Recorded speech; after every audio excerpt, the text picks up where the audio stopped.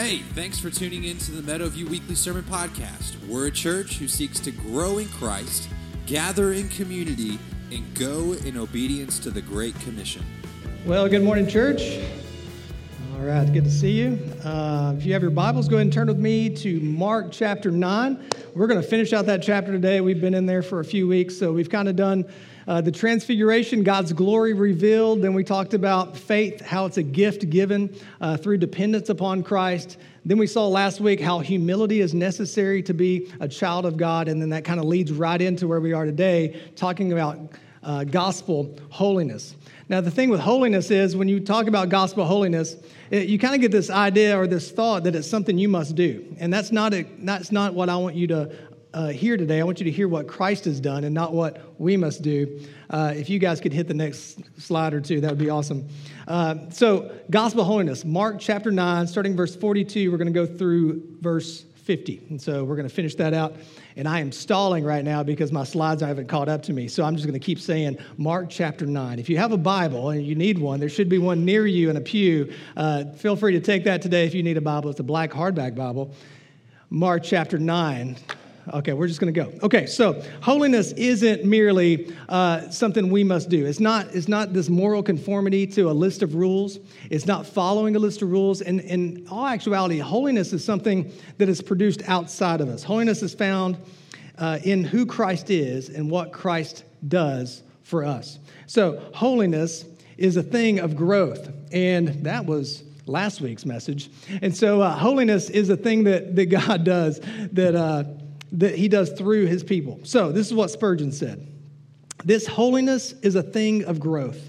It may be in the soul as a grain of mustard seed and yet not developed. It may be in the heart as a wish and as a desire rather than anything that has been fully realized. A groaning, a panting, a longing, and a striving. As Spurgeon says this, he says, look, holiness is something that God wants to produce in the life of a believer because he is holy. Holiness comes from God. It is who God is. And so Spurgeon says, look, this is something that happens in your life and grows you and leads you towards glorification. There's salvation, sanctification, glorification.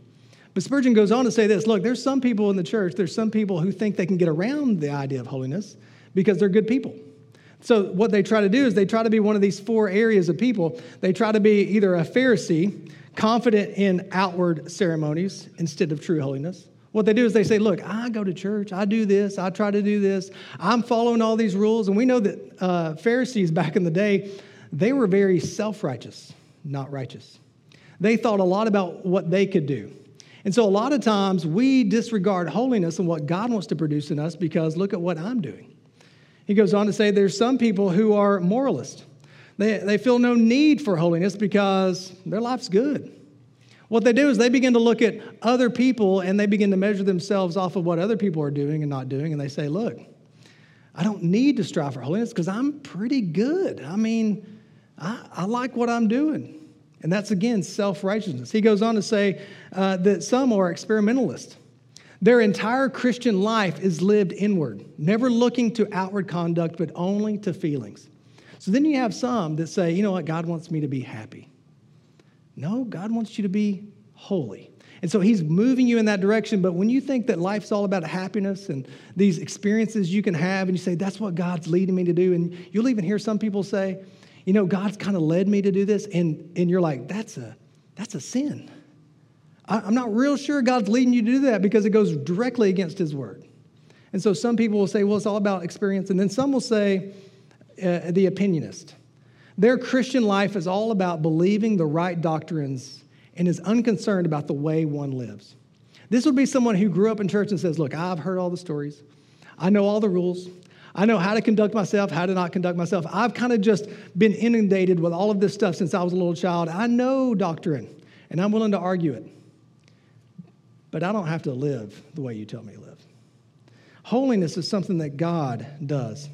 It's possible for a church to grow in moral conformity, in doctrinal understanding, in evangelistic experiences, and fail to see the need for personal holiness. Now, I want you to understand that. This is difficult. I'm going to plow some ground here so we can plant some seed when we talk about holiness because it's a big issue. There's a good chance that we can be all about moral conformity. Look, let's follow these rules. Let's be good people. We can all be about doctrinal understanding. Look, we're going to learn this, we're going to learn this. We can all be about evangelistic experiences. Was that not amazing? Did it not feel like the Lord was there today when we sang those songs?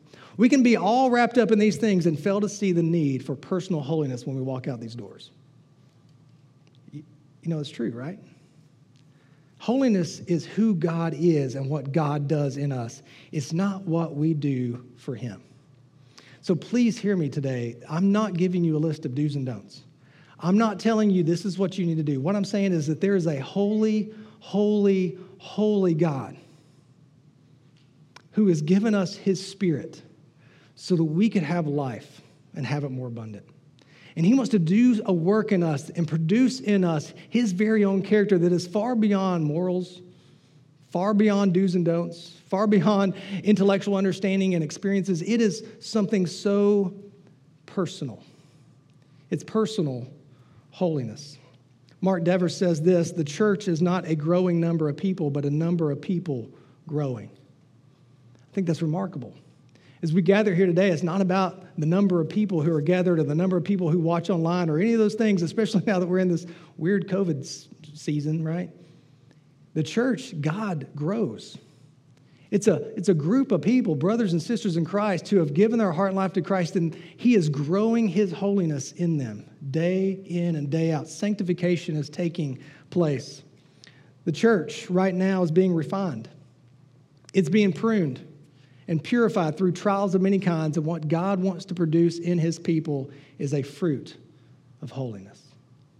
I think it'd be really easy for us to say that everything is being refined right now. Everything is being changed. Maybe you've heard the phrase, it's the new normal, right? Like I tell you what, we're going through trials of many kinds right now in our nation and our world. And God is refining those who are his. He's calling those out of darkness into light. And the church is being refined by his presence and his holiness in our lives. Matt Chandler says it this way. He's a pastor in Texas. It is the holiness of heaven that drives out the filthiness of the world. It is the beauty of Christ that compels us to say no to what is broken and grotesque in the world. God is leading us to say no to sin and say yes to a life in him. He's leading us and growing us in that way. So Jesus has saved you to change you. I think that's a safe statement. If he hasn't changed you, then he may not have saved you. You may have said a prayer and applied some outward ceremonies and had some emotional, spiritual moments, learned to be a good person and studied doctrine, but if holiness isn't growing, something is wrong. That's a bold statement for the church. Holiness is something that God puts in us, and it grows. I like how Peter says it. Peter is the one who's given this account to John Mark, and in his letter, 2 Peter, he says these words: his divine power has granted you, this is a very important word, all things that pertain to life and godliness, through the knowledge of him who called us to his own glory and excellence, by which he has granted to us his precious and very great promises, so that through them you may become, here it is, partakers in the divine nature. Holiness is something that God does in us. It's small and it grows. And what he does, he says, look, I've given you the divine power. I've given you all things necessary. I've given you all this so that you can become partakers in the divine nature, so that I can change you into the very image of Christ. Having escaped from the corruption that is in the world because of sinful desires. Let's keep reading. For this very reason, make every effort to supplement your faith with virtue with knowledge, and knowledge with self-control, and self-control with steadfastness, and steadfastness with godliness, and godliness with brotherly affection, and brotherly affection with love. For if these qualities are yours and are increasing, they keep you from being ineffective or unfruitful in the knowledge of our Lord Jesus Christ. So what Peter says here is that there's a chance that you could be an unfruitful Christian, that you're not producing holiness. And so an unfruitful Christian is an ineffective Christian. Things have to be cut or pruned out of our lives for us to be fruitful. It just has to happen this way. There's things that he wants to cut out of our life. See, holiness is a fruit produced in us through the ongoing process of spiritual pruning and abiding. John's gospel records it this way. Jesus says these words in chapter 15, 1 through 2 and verse 8. I am the true vine, and my Father is the vine dresser. Every branch in me that does not bear fruit, he takes away. And every branch that does bear fruit, he prunes, that it may bear more fruit. By this my Father is glorified, and you bear much fruit, and so prove to be my disciples. This is what he says. There's things that need to be cut out of your life so that you can produce more fruit, the fruit of holiness. He's moving us in this direction. So here's kind of what I want you to understand, this little thesis statement for the morning. Holiness, by means of sanctification, is produced by looking outside of yourself and your abilities to fix what's wrong within yourself. Holiness, it's done through sanctification. It's looking outside of yourself to fix what you know is wrong inside of yourself. So I'm not going to make you raise your hand. I'm going to raise my hand, okay? This can be one of those questions that you just act like you're not listening to. But I would say, because this is me, I can walk in here on a Sunday morning, and I can know without a shadow of a doubt that there's sin and there's darkness and there are things in my heart that should not be there. I know that there's something wrong with inside of me. And I have only one hope, Jesus Christ. My only hope is that he would produce in me a holiness that I can't do on my own. I don't care how many rules I follow, how moral I think I am, how many ceremonies I go to, how many experiences I have. If he doesn't produce in me something that I'm incapable of producing, I'm hopeless. Holiness is a gift from God. So we fix our eyes on him, thus causing us to abide in him, looking to Christ and his holiness and his divine power and presence through the Holy Spirit to produce in us a fruit of holiness. So we're going to jump in. We're not to Mark yet, okay? So just hang on. But I'm going to give you the first point here in just a second, but I'm going to pray for us, that God would open our ears and our eyes to see him. Let's pray. Father, God, we thank you for your word. The idea of holiness is beyond us. But it is you. It's who you are.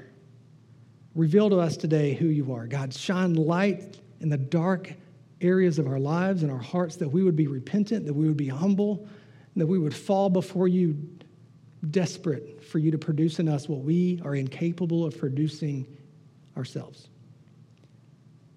You are holy, and we worship you. In Christ's name, amen.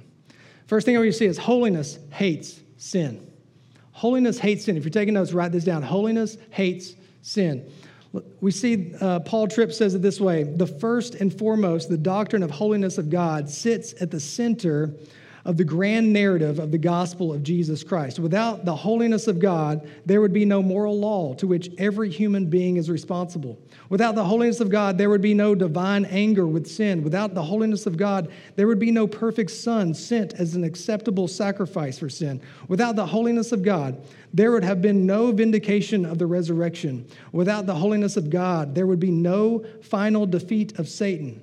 Without the holiness of God, there would be no hope for a new heaven and earth where holiness will reign over us and in us forever. Holiness sits at the center of the gospel. Without the holiness of God, there is no need for Christ. Holiness hates sin because sin separates us from God. Exodus 15:11 says this: "Who is like you, O Lord, among the gods? Who is like you, majestic in holiness? Awesome in glorious deeds, doing wonders." Who is like God? He is holy. His holiness is majestic. We see a good glimpse of this in Isaiah chapter 6. The prophet Isaiah says this, verses 1 through 5. "In the year that King Uzziah died, I saw the Lord sitting upon a throne high and lifted up, and the train of his robe filled the temple. Above him stood the seraphim. Each had 6 wings. With 2 he covered his face, and with 2 he covered his feet, and with 2 he flew. And one called to another and said, 'Holy, holy, holy is the Lord of hosts. The whole earth is full of his glory.'" Let's keep reading. "And the foundations of the threshold shook at the voice of him who called, and the house was filled with smoke. And I said, 'Woe is me, for I am lost. I am a man of unclean lips, and I dwell in the midst of a people of unclean lips. For my eyes have seen the King, the Lord of hosts.'" Right now, there is a holy, holy, holy God being worshiped in glory. We gather here today because there is a holy, holy, holy God who does not want to look upon sin. He sent his very own son so that we could have life and have it more abundant. And he wants to do a work in us that produces a holiness that one day when we reach glorification, we will look and we'll say, look, it's Christ. It's all about Christ. Holy, holy, holy. The holiness of God exposes the sins of man. When you read this account in Isaiah, he quickly is aware of how sinful he is. When we encounter the holiness of God, it exposes the sin that really dwells in our hearts. But we have a problem. Sin doesn't always appear sinful to us. Often it's attractive and magnetic. But it's the holiness of God that exposes sin. Sin is more than a list of bad behaviors and more than breaking a set of abstract rules. Sin is a condition of the heart that causes us to willingly and repeatedly rebel against a holy, holy, holy God. Holiness hates sin. You see, we can't be in the presence of a holy, holy, holy God and not be confronted with the sin that's in our hearts. That's why some of us keep a distance from God. Or maybe we elevate one attribute of God and diminish the holiness of God. Oh, he's a loving God. He's a kind and generous God. No, he's a holy, holy, holy God. And holiness hates sin. We can't say we're interested in submitting to a holy, holy, holy God while being disinterested in the process and presence of holiness. We can't say that we worship a holy, holy, holy God and have no interest in him producing in us the holiness of Christ. He's always growing us and moving us in this direction. It's called sanctification. The second thing I want you to see is holiness hates so-called harmless sins. I say harmless because there's no such thing as harmless sins, but yet sometimes we get this idea, oh, it's just a little sin. Oh, it's no big deal. Everyone does that. So now we're in Mark chapter 9. We made it there. Mark chapter 9, picking up verse 42. Whoever causes one of these little ones to believe in me, to sin, it would be better for him if a great millstone were hung around his neck and he were thrown into the sea. Wow. This is one of these sections of Scripture where Jesus is teaching, and it's one of his extended areas of teaching to his disciples. And he says some things in it that just really don't sound like kind and loving. It sounds like a holy God that hates sin. Let me read this in context. This is Matthew chapter 18. That way we understand where this fits in the story where we left off last week. Matthew 18, 1 through 7. At that time, the disciples came to Jesus saying, "Who is the greatest in the kingdom of heaven?" And calling to him a child, he put him in the midst of them and said, "Truly I say to you, unless you turn and become like children, you will never enter the kingdom of heaven. Whoever humbles himself like this child is the greatest in the kingdom of heaven." He's saying, look, if you want to be great, then you got to humble yourself. That's what we talked about last week. You've got to turn and become like this, a child of God. You've got to turn from the sin in your life and become a child of God. Whoever receives one such child in my name receives me. But whoever causes one of these little ones who believe in me to sin, it would be better for him to have a great millstone fastened around his neck and to be thrown in the depths of the sea. Woe to the world for temptations to sin. For it is necessary that temptations come, but woe to the one by whom the temptations come. You see, as a child of God, we are held accountable if our careless actions cause another child of God to fall into sin. That's difficult for us to understand because we like to think that sin's personal. Oh, it's just a personal thing. It's not going to hurt anybody. It's just, that's my thing, it's what I'm doing. We like to think that sin's private. We like to think that we can go and we can close the door and we can do what we want to do on our time and it's not going to affect anybody. But let me tell you, sin is not personal and it's not private. It's persuasive. And as we begin to accept sin in our life, we begin to then tell other people it's okay for them to accept sin in their life. And that happens in the church. We begin to not pursue the holiness of God, but we begin to pursue happiness of man. And we begin to say, it's okay, it's harmless, It's no big deal. Everyone else is doing it. You see, if we have a flippant attitude towards sin, we make disciples who have flippant attitudes towards sin. If the church has a flippant attitude about sin, then guess what? It's going to make disciples who feel the same way. Followers of Christ are to be concerned about the community of faith in its pursuit of holiness. I like how David Platt puts it. We must not add to the world's temptations by leading one another to sin in the church. For instance, don't gossip to me when I'm already fighting off the tendency in my own heart. Don't lead me astray in the name of your supposed Christian liberties when I'm fighting every day not to turn those liberties into a license to sin. He's like, you should be concerned with the holiness that God wants to produce in the life of the church. Brothers and sisters, sons and daughters of a holy, holy, holy king. And a holy king hates sin. And he wants to move us towards holiness and produce in us something that we can't produce in ourselves. And he said we shouldn't be a stumbling block for those in the body of Christ. But when we take a flippant attitude towards sin because of cultural acceptance or our emotional or psychological baggage and push that onto another believer, we're leading them towards an attitude that treats sin as harmless and as a self-justified personal belief. There's a lot of self-justified personal beliefs in the church today. And we push those. And we say, well, this is what I do. And this is how I live. And this is how I see it. But what if we were a body that was concerned about holiness? And I'm not talking about legalism. And I'm not talking about rule following. And I'm not talking about being the moral police. I'm talking about the fact that when you get in front of a holy, holy, holy God, you're going to be convicted of the sin that's in your life. He's going to expose the dark areas of your heart and lead you towards repentance and humility. Hebrews would say it this way in 12:14, strive for peace with everyone and for the holiness without which no one will see the Lord. Sin is never harmless. It distorts relationships with others, and it distorts our relationship with the Lord. If there's sins that we see as so-called harmless sins in our life, they're going to distort the way that you interact with your brothers and sisters in Christ. A lot of times we use our brothers and sisters in Christ for our own personal motives, our own personal gains. We're not seeking holiness, we're seeking happiness. The next thing is holiness hates hedonistic sins. This word hedonism or hedonistic means engaged in the pursuit of pleasure, sensuality, and self-indulgence. Let's keep reading. And if your hand causes you to sin, cut it off.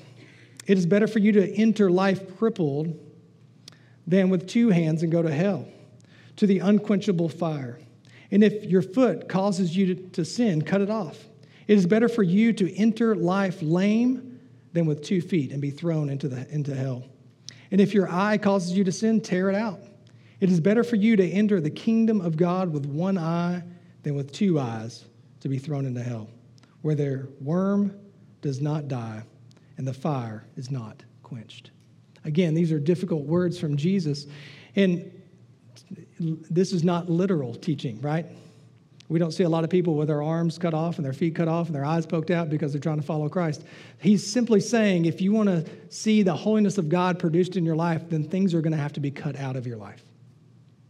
If you want to see holiness, the fruit of holiness produced, then pruning has to take place. There has to be things that are cut out. But see, where conviction of sin is absent, compromise and concession are present. When we seek to be convicted of the sin that's in our life, we live a life of compromise and concession. A couple of weeks back, I'm going to tell you a story.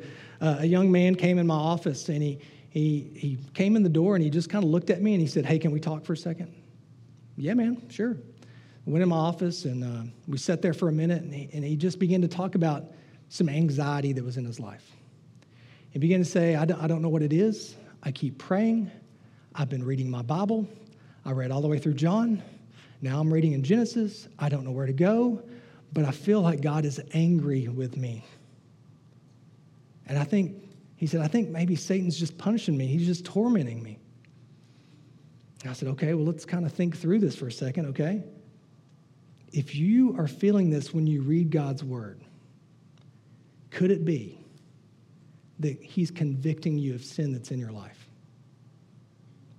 And then he just started to weep. And he started to confess. Here's things in my life that shouldn't be there. And I know it. God is leading you towards conviction. The holiness of God hates sin, even when we are following things that we think make us feel good. Convenience works against holiness. Holiness is never convenient. Later that day, that young man called me and he said, hey, I need to tell you something. Here's the conversations I've had today in the last 2 hours, and here's the things I'm doing to make things right, because I know that my life needs to be obedient to God. It was not convenient. It was hard. He had to have some really difficult conversations, but it led him down a path of obedience. Peter, again, in 1 Peter 1, 14 through 16 says this, as obedient children, do not be conformed to the passions of your former ignorance, but as he who called you is holy, you also be holy in your conduct, since it is written, you shall be holy, for I am holy. Called to be holy means that you have been set apart by God's grace for God's purpose. As children of God, we have been set free from the bondage of sin and slavery for the purposes of God. Holiness isn't convenient. It requires sacrifice and changes in the cutting out of things. You know, a lot of times we have sins in our life that we allow to stick around as pets. It reminds me of people who have wild exotic animals as pets. You know what I'm talking about? Before there was a Tiger King or Carole Baskin, there was two guys named Siegfried and Roy. You remember Siegfried and Roy? No? Okay. Well, in 2003, Siegfried and Roy, they were these entertainers, kind of magician type guys, and they always had big, large cats on stage with them. Well, in 2003, they were doing a show, and in the middle of the show, one of these large cats, its name was Manticore, one of these large cats grabbed Roy and attacked him. It grabbed him by the sleeve, and he yelled at the cat to stop.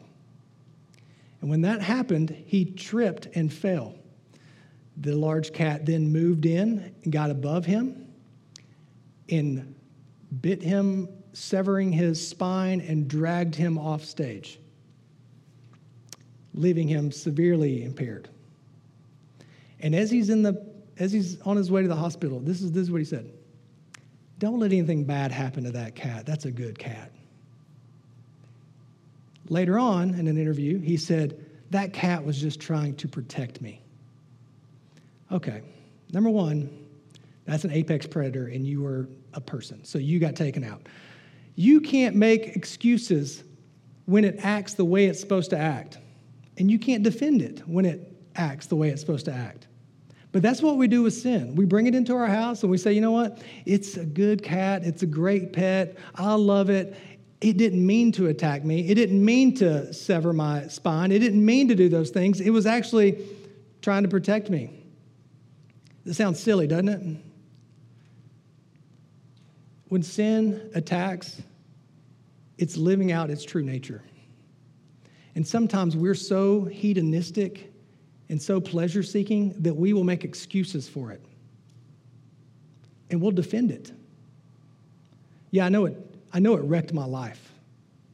I know I'm never going to be the same because of the decisions I made, but it's not that bad. Sin attacks. So Romans 13:14, Paul says, but put on the Lord Jesus Christ and make no provision for the flesh to gratify its desires. Make no provision. The flesh will always be as active as we allow it to be. Well, I don't know why I fell into that sin. I don't know. I didn't see it coming. Were you making provisions for that sin? Were you putting yourself in situations that you knew would one day attack you? Were you bringing a large cat into the house and acting like it was a house cat? I mean, these are things that he says, look, don't make any provision for it. because one day it will attack. If you are a child of God and you're making provisions for sin, you will be miserable in sin. Maybe trying to justify it, maybe trying to defend it, maybe trying to reconcile your feelings with your faith, but you will never be able to make holiness and sin friends. And that's where a lot of the church is. I really want the holiness of God and the sins that I love to be friends. And it will never happen. It will make you miserable. You can defend it, you can try to justify it, but it will eat at you. It will destroy you. Because holiness hates sin, and finally, holiness hates habitual sins. For everyone will be salted with fire. Salt is good, but if the salt has lost its saltiness, how will you make it salty again? Have salt in yourselves and be at peace with one another. Have salt within yourselves. Habitual sin makes us lose our saltiness. Jesus would say this in the Sermon on the Mount, Matthew chapter 5, verse 13. You are the salt of the earth, but if salt has lost its taste, how shall its saltiness be restored? It is no longer good for anything except to be thrown out and trampled under people's feet. The thing about salt is sodium chloride, and sodium chloride is salt, so salt will always be salt. So how does it lose its saltiness? By being diluted. You know, one time when I was a youth pastor, I played a really, really bad game. And I thought it would be funny to do a Kool-Aid drinking contest, but to make the kids make the Kool-Aid and then drink the Kool-Aid as quick as possible. They were literally drinking the Kool-Aid, right? I didn't mean for that to come out like that. But instead of having sugar there, I had salt, to which they didn't know.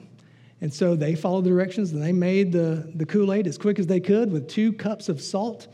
And they took that, and they started chugging it. Let me tell you something. I almost lost my job because there were sick kids everywhere, okay? But there was a lot of salt in that. But let's say we take 2 cups of salt, and we put it in 100,000 gallons of water. Will you be able to taste it? Probably not. It's diluted. What if it loses its saltiness? Jesus is teaching, he's like, look, what if believers lose their saltiness? What if they become so diluted by the things of this world, the sins and the wants of this world, that people can't even tell that they're believers anymore? What if they lose their saltiness? This word loses its flavor is literally the Greek word from where we get the word moron. It's in the Greek. Don't you love that? So if a Christian loses his saltiness, he's a moron. That's what the Greek says.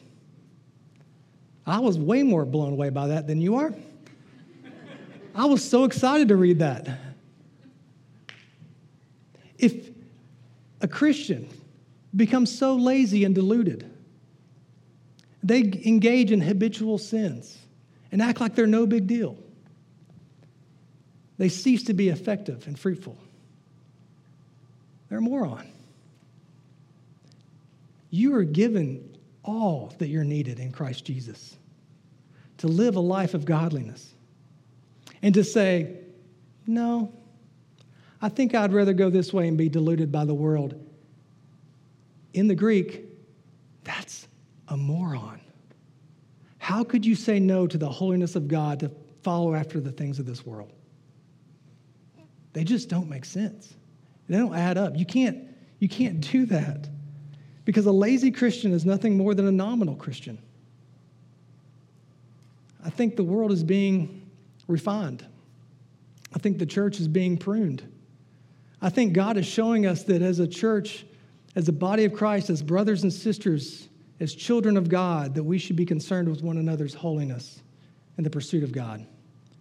And that if we continue to delude ourselves with the things of this world, there's a Greek word for that. Salt and fire.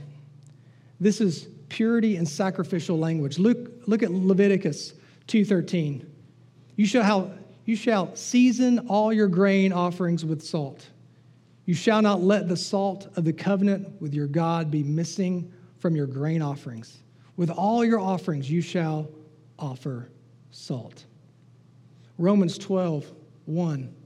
I appeal to you, therefore, brothers, by the mercies of God, to present your bodies as a living sacrifice, holy and acceptable to God, which is your spiritual worship.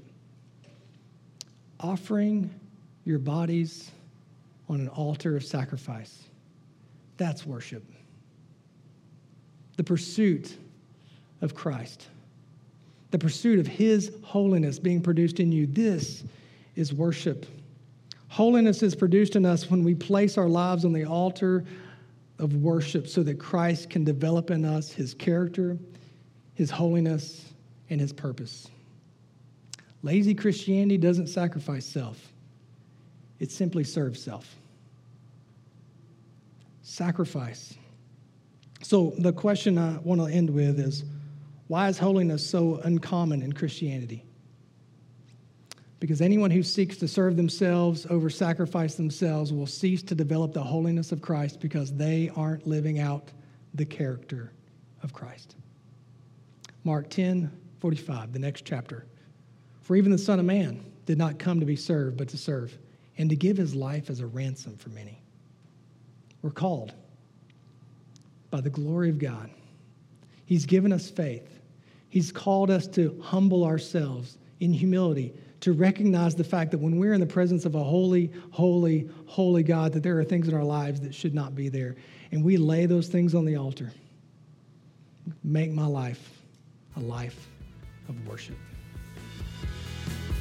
Thanks for listening. It is our prayer that this message has helped you grow in your walk with Christ.